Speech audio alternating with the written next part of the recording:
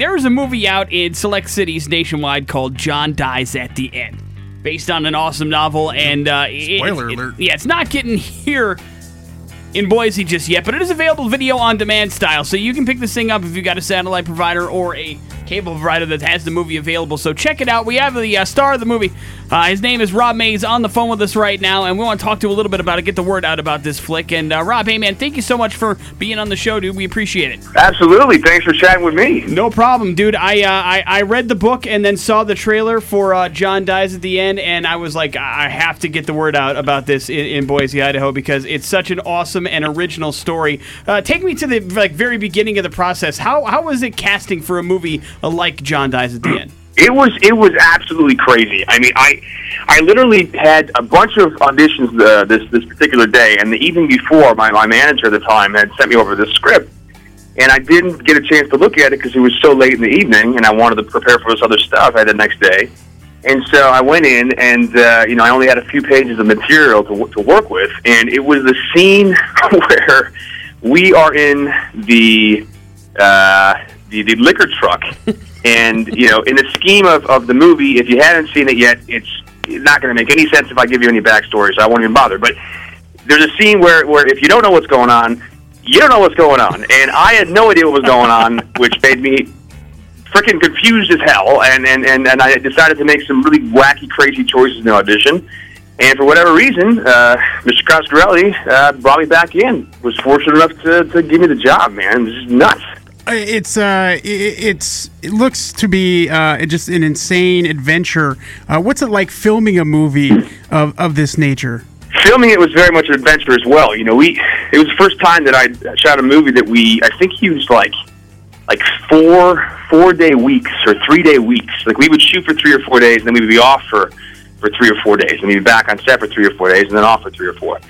So the process was really quite long. But that for me made it really enjoyable, where I'd be able to kind of sit with the material and really prepare for my next few days of work, and then have a couple of days off, and then kind of let it sink in and sit with me, and then go back to work and do it again, and kind of really expend as much energy as I could, and then recoup over the course of the same kind of timeline when we had those days off.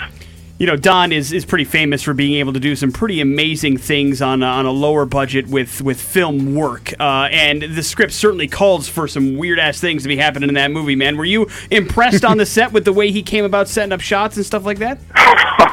Yeah, oh, my God. And between Don and between Mike Giolakis, our DP, it looks so crazy cool. And I mean, even now that I go back and I've watched it so many times, even when Chase is, David Wong is experiencing the effects of this drug, and they used this particular lens that they kind of would bend around and make it look all kind of freaky and weird, and the way that the lighting is all set up and the shadows, and it's just wild. It's so crazy. And for me, watching the movie again and again, I feel as though I'm taken on this crazy drug trip, that is the soy sauce high, and I hope the everyone else who watches the movie feels that same way, because I think it's a really, really cool experience to have. When you're doing a movie like this, are you taking notes kind of on the side, just for future when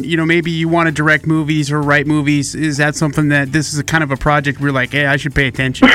Oh my God, yeah, in every capacity, in terms of how it was shot, how it looks, in terms of Coscarelli's directing style. I mean, he's one of the most generous people I've ever met, and probably ever will meet. He's such a loving and lovable man who you just want to embrace and you trust just right off the bat. And that's the most important thing for me. When I'm working with someone is to have that trust, so you don't feel like you're making a complete fool of yourself. And if you do, it's well, what difference does it make? We're having fun, and we're all in this together. That and then being able to watch Giamatti work, and Clancy Brown and Quinn Turman, and oh my God, it's wild. I mean, I'm still now we're talking about it here on the phone now, and I'm still freaking out that it's even happened, and then it's people are being able to see the movie now. It's like how this is great. It's just it's surreal. It's magic. It is magic, yeah. You know, you guys got a chance to have the movie premiere at Sundance last year, where things kind of got crazy and weird, and then you finally got a chance to have people's, like, I guess, reaction to the film. And how was that the first time seeing it play with an audience?